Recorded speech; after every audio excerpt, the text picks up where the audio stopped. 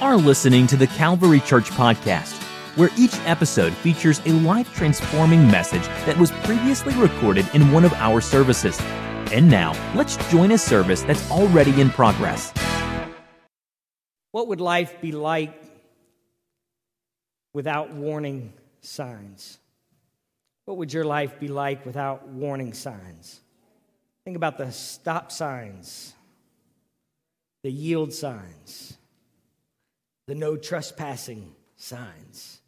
Anybody ever walk past a no trespassing sign? Warning signs, deer crossings, warnings about geese crossings and turtle crossings. Thank God for warning signs. There's the COVID warning signs. Social distancing, avoid touching, wear face mask. That's just in our church. Warning signs.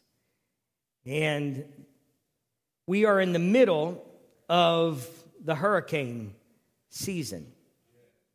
The Atlantic hurricane season runs from June 1st through November 30th. And this is a time where we get to hear a lot of warnings. The National Oceanic and Atmospheric Administration Climate Prediction Center of the United States Department of Commerce, try to say that a few times, is forecasting an uptick in storms this year for 2020. They're saying that likely there'll be between 13 and 19 named storms, winds of 39 miles and above. They say out of those 13 to 19 storms, named storms, 6 to 10 of those will be classified as hurricanes, meaning they'll be about 75 miles per hour or more. And of those 6 to 10, 3 to 6 of those will be major hurricanes, meaning they're category 3, 4, 5, wind of over 110 miles an hour or so. And so this organization, this NOAA, N-O-A-A organization, says that they think that their prediction is going to be about 70% accurate, and which is great. They have a confidence level of about 70%. I don't know what that means, but they are confident that 70% of what they're saying is accurate. So surely my message today is about 70% accurate. An average hurricane, the average number of hurricanes during this time is somewhere around 12, named storms, I should say, and 6, we average about 6 hurricanes and 3 major hurricanes a year. But what we understand, and we kind of are used to it, is during this time there are hurricane warnings, storm warnings constantly happening. They come because the storms are coming. And I want to preach, and I feel burdened on my heart. I would love to send you away shouting and dancing today, but I feel directed of the Lord to preach on this subject. It's coming. It's coming. I was getting my haircut yesterday, and my barber was talking about how crazy things are in our world. And I had had several conversations with her prior to this, so I knew that she was a Christian. So I just said, you know, Jesus told us that this is exactly what the last days would look like. And she asked me in all seriousness, and she said, maybe in a statement more, but it was a question, do you really think we are living in the last days? I answered her, I think the signs sure do seem to tell us that.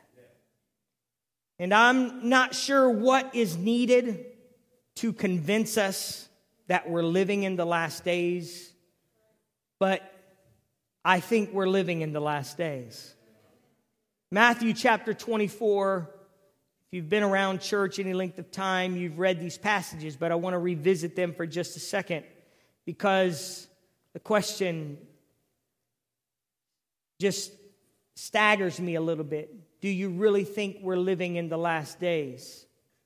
Jesus said, or his disciples came to him and they said, tell us when these things will be and what will be the sign of your coming and of the end of the age. When will we know it's the last days? And Jesus answered and said to them, take heed that no one deceives you. For many will come in my name, saying, I am the Christ, and will deceive many. And you will hear of wars and rumors of wars. See that you are not troubled, for all these things must come to pass, but the end is not yet. Let me say quickly here that anytime we think about the coming of the Lord and we see where our society is going, I think we must be reminded of Jesus' words, do not be troubled. Do not be fearful. The things that Jesus tells us is not so we can be fearful, but it's so we can be prepared for his coming. And he said, don't be troubled. He said for verse 7, for nations will rise against nations and kingdom against kingdom. And there will be famines and pestilences and earthquakes in various places. All these are the beginning of sorrows. Then they will deliver you up to tribulation and kill you, and you will be hated by all nations for my name's sake. And then many will be offended, will betray one another, and will hate one another. Then many false prophets will rise up and deceive many. And because lawlessness will abound, the love of many will grow cold. I don't want us to be surprised as a church. I love America. I love the history and what has happened because America has been free. The spreading of the gospel. We certainly have dark parts of our history and things that are evil in our history. But I'm not here to bash America today, but I want us to understand something. That God, in his word, helps us understand that in the last days, lawlessness would abound. It's hard to conceive. It's hard to conceive that we would ever be in a country that would seemingly push up against law. But I don't want us to be afraid of that. I don't want to have this sense of, oh my God, what's going to happen? Jesus told us exactly what would happen. That lawlessness would abound and the love of many would grow cold. But he who endures to the end shall be saved. That's what we're moving to.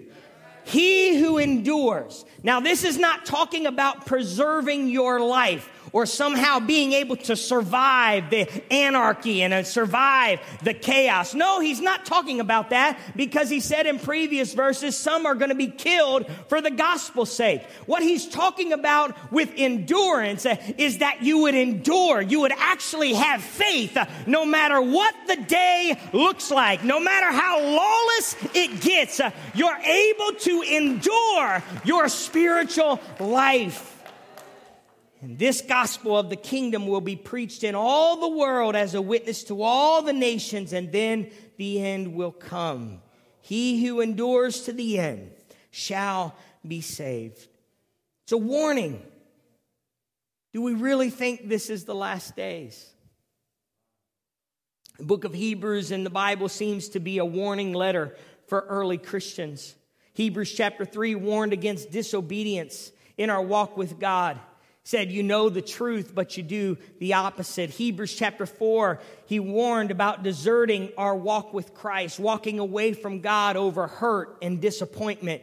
In Hebrews chapter 10, he warns about rebelling against him and our walk with God, opposing God in such a significant way as if you changed the team that you played for. In Hebrews chapter 12, he warned about worldliness and the dangers that lie in clinging to the world and living in a way that simply pleases your own life and being afraid to be different and to be holy and to be righteous. In Hebrews chapter 12, he also warns about our unwillingness to hear and listen to God, about ignoring God's call in our life. And it's this warning letter over and over, because he's warning and saying there's storms that will come. There will be spirits that come. There will be attitudes that prevail in the earth, and be warned that it's coming. And unfortunately, we realize that it has deadly consequences. Like storms that are ignored that have deadly consequences. When we ignore the warnings of God, it has deadly consequences. But I would argue that it's not just spiritually harmful for you, but it's spiritually harmful for those that you could have influenced. You could have reached for God had you served God with everything that you had. And so I stand here today feeling a little cautious, to feeling a little bit burdened to warn our congregation, to warn the church that I don't know all the particulars. I don't have a sense of when the storm is just going to sweep over and ravage everything, but I want us to know that it's coming. And I can't be silent and act like the Bible doesn't tell us that the day that we're living in wasn't already prepared and already told us that it was coming. But I look at Hebrews and I look at the warnings. But I look at the first warning that comes, and that's what I want to focus on today. Hebrews chapter 2, verse 1 says, "Therefore, we must give the more earnest heed to the things we have heard, lest we drift away." Give the more earnest heed to the things that we have heard, lest we drift away. He's talking about here those who would be among the church, who would, instead of keeping a hold on their walk with God, would somehow find themselves drifting away with a careless attitude, an apathetical attitude or behavior that causes them to suddenly be distant from Christ when the storm is raging. And this apathy and carelessness is reckless, it seems. But I would propose that it's not necessarily intentional.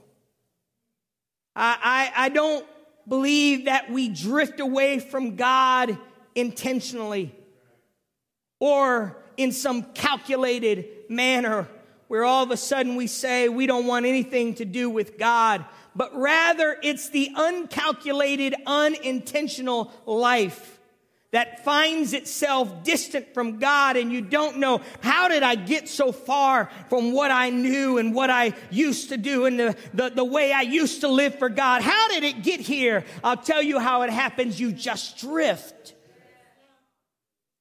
You just drift.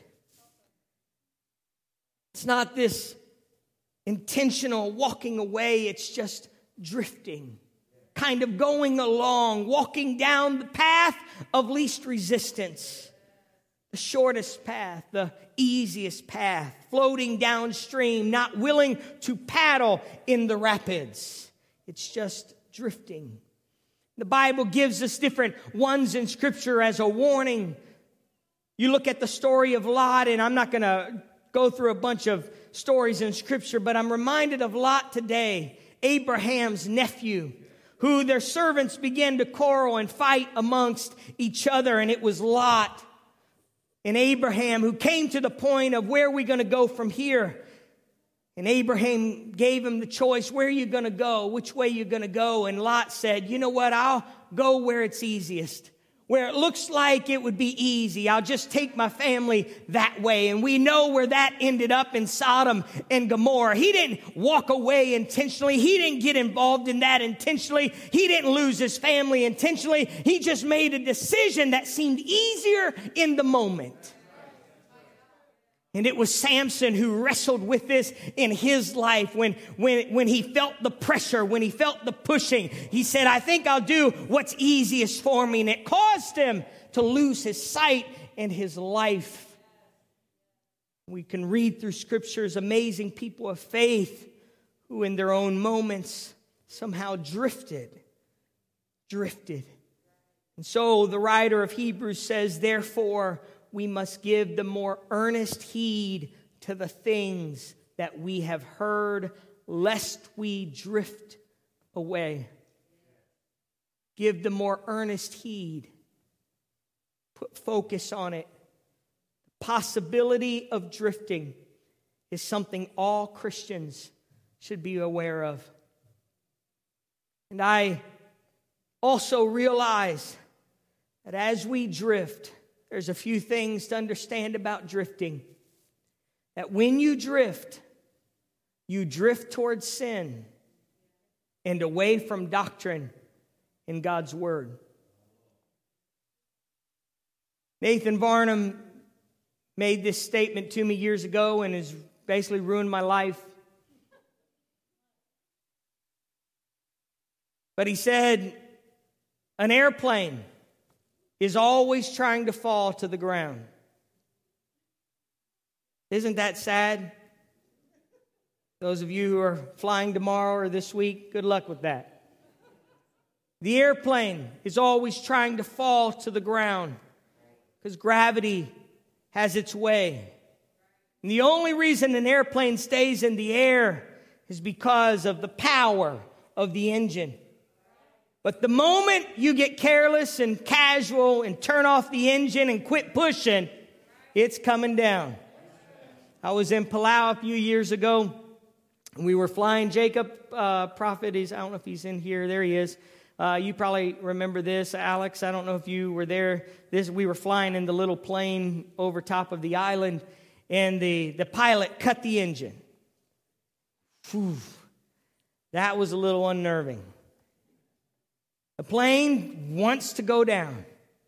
And let me tell us today, you don't drift towards heaven.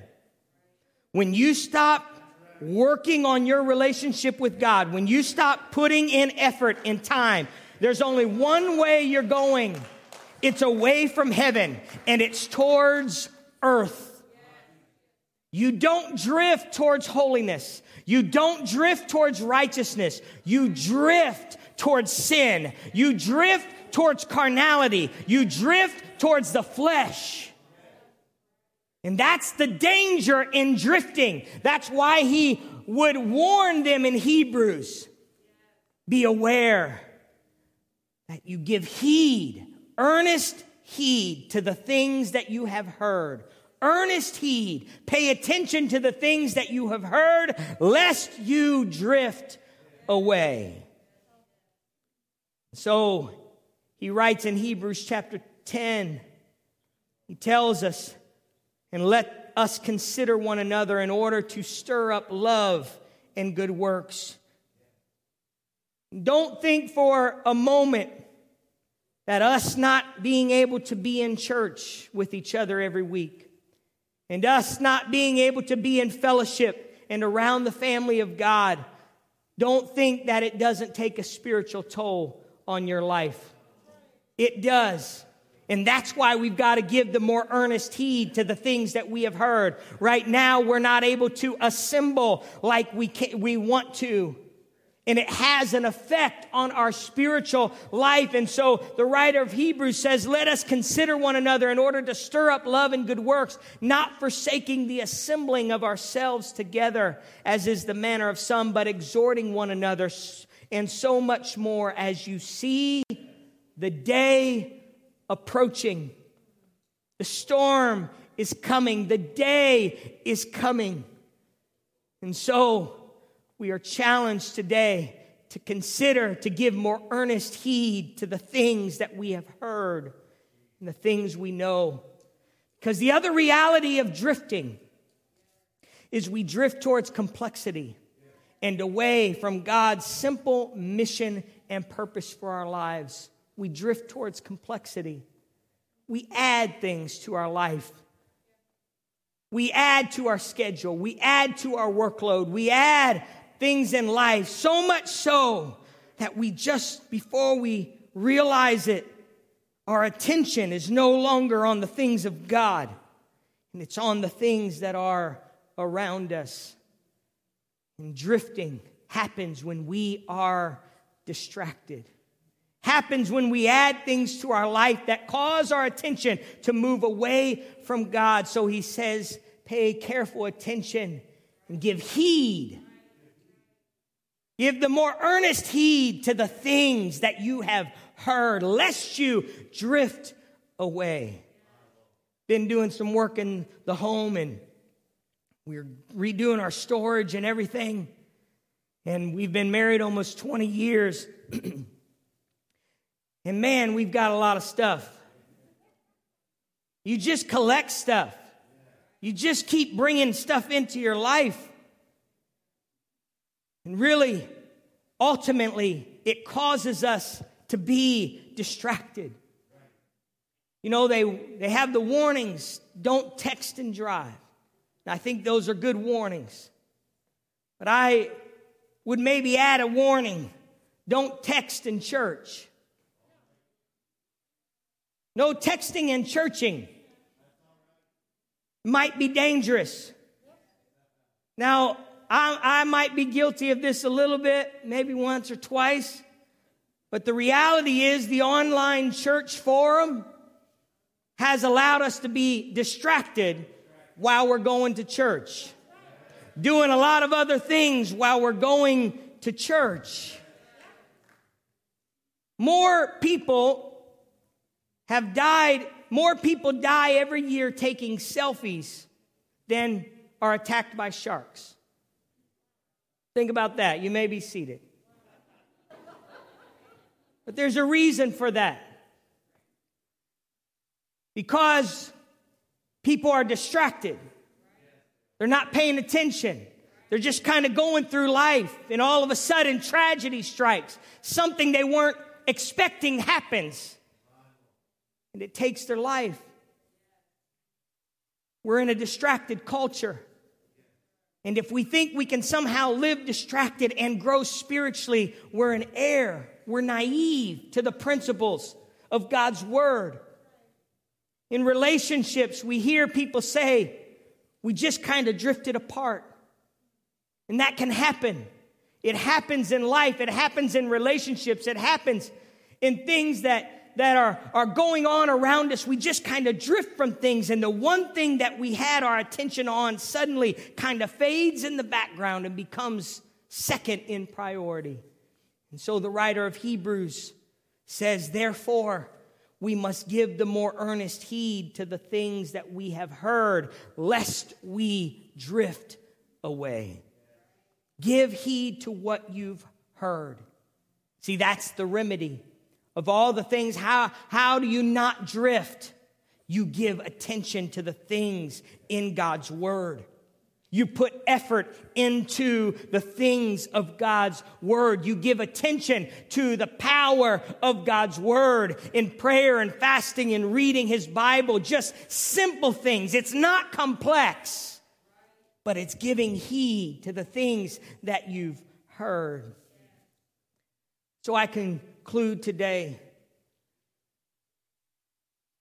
Jesus on the Sermon on the Mount, that great sermon, I encourage you to read it in Matthew chapter 6 and 7. Probably take you 20 minutes, 30 minutes.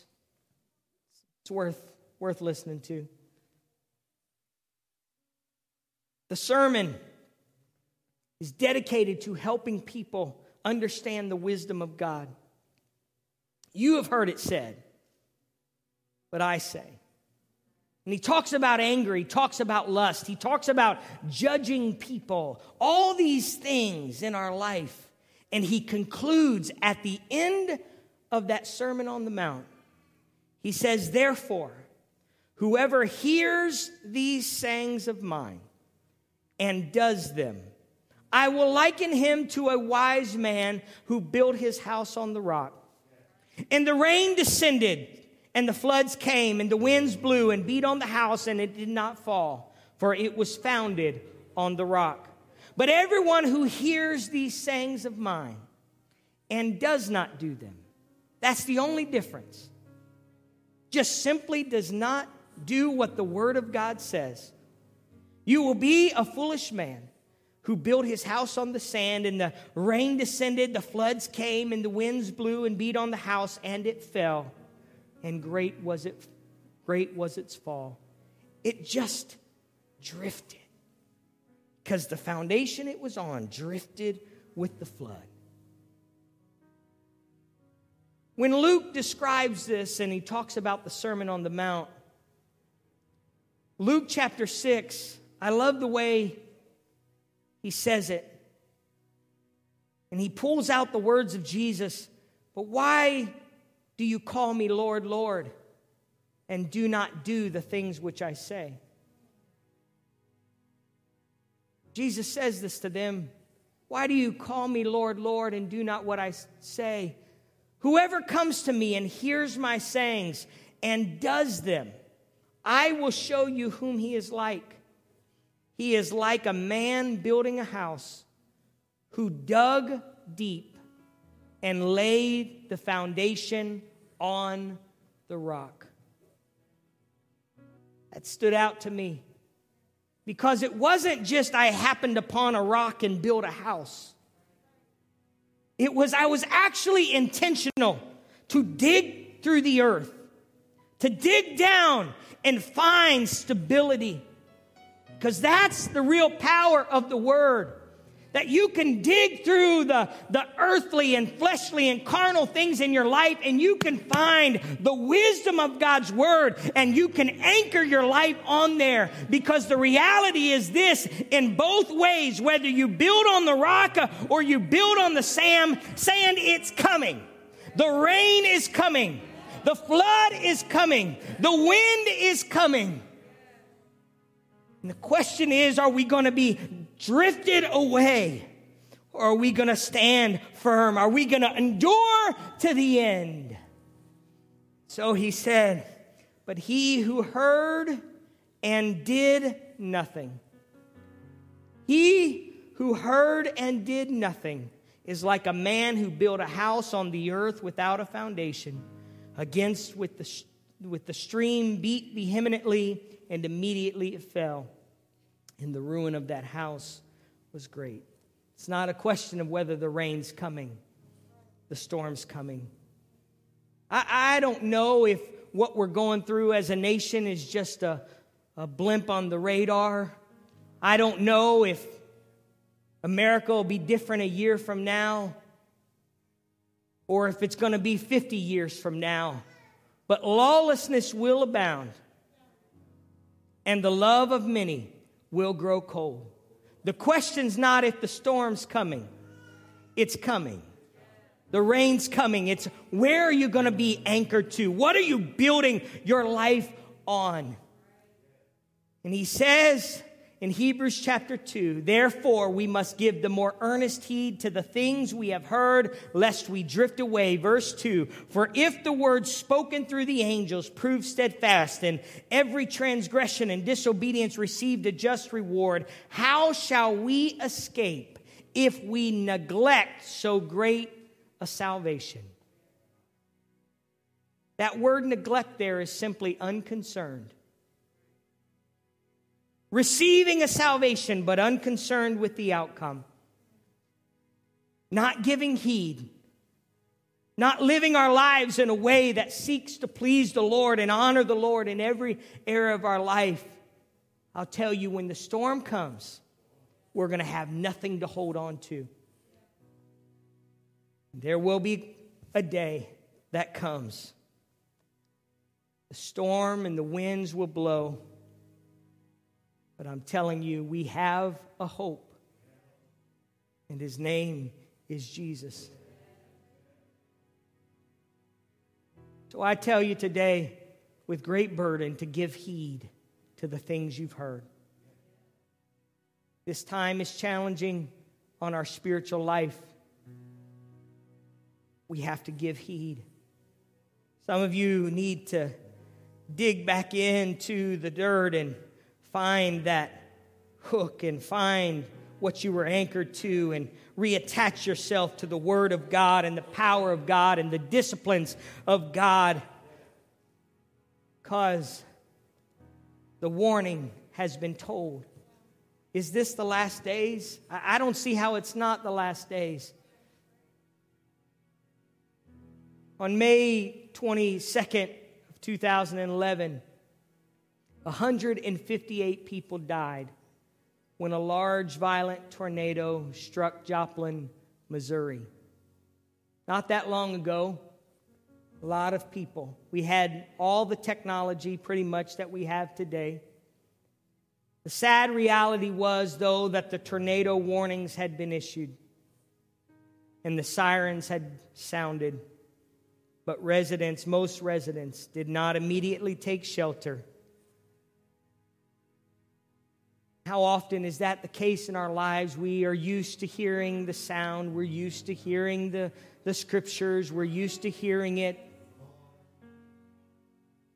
That warning just kind of becomes background noise. And in the meantime, there we go. We're drifting away from the principles of God's Word, away from the things of God's Word.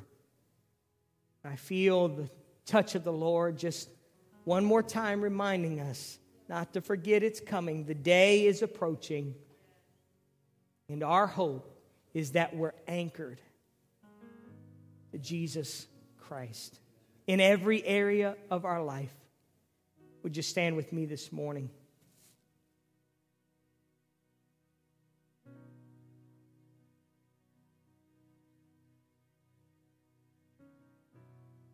I don't want God to just become another event during the week.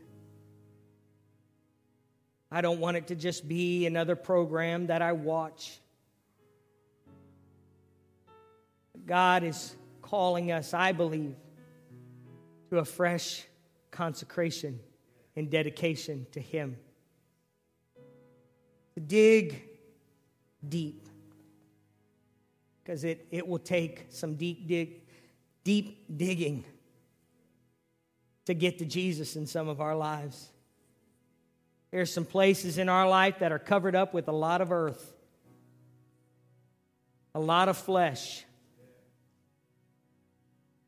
We got to dig deep, because under there is a foundation that we need to connect to and build our life on. We were praying yesterday at a house blessing for the Sanchez family, and I was praying, and I heard Sister Martha Burton praying, and it touched my heart. And she just prayed, and I don't know exact words, but it was, let this be a place of consecration. Let this house, let this room be a place of consecration. And that's what I feel for us today. Let our lives be a place of consecration. Let this heart in our homes be a place that is consecrated to God. Because it's so easy for us to just drift. We're distracted. We're not gathering together as much. We're struggling maybe to read God's Word like we should and pray and fast. We're not getting that spiritual affirmation all the time. But I'm telling you, God has a work, and He wants to use us in this hour. Even if the storm is bad, He wants us to stand and endure. And if it ultimately costs us our lives, think about it now. If it ultimately costs us our lives, it's still worth it. I'm not going to be afraid of what culture's going to bring my way. I'm going to stand firm in the hope of Jesus Christ, because He said in the last days, this is the way it would be. I want to pray for us today. I wonder if somebody, we're not going to physically come to this altar, but I wonder if somebody would build an altar right now in your heart. Maybe there's some things in your life that you need to dig through and say, God, I'm reattaching my life to you. God, I bow my heart to you today. Lord, we come to you as a congregation. We're hungry for you. We're desperate for you. God, give us, God, your grace and your mercy today. God, we don't deserve, God, what you've offered to us. But Lord, here we are today needing you, needing your help, needing, God, your grace today. I wonder if you'd lift your voice in some way and make a consecration to God. Pray a prayer of consecration, a rededication to God. Lord, here I am today. Here I am, God, bowing my heart to you, bowing my life to you. God, so easily we can drift from your calling and your purpose. But Lord, here we are today, just being reminded, God, that you want to walk with us through this storm.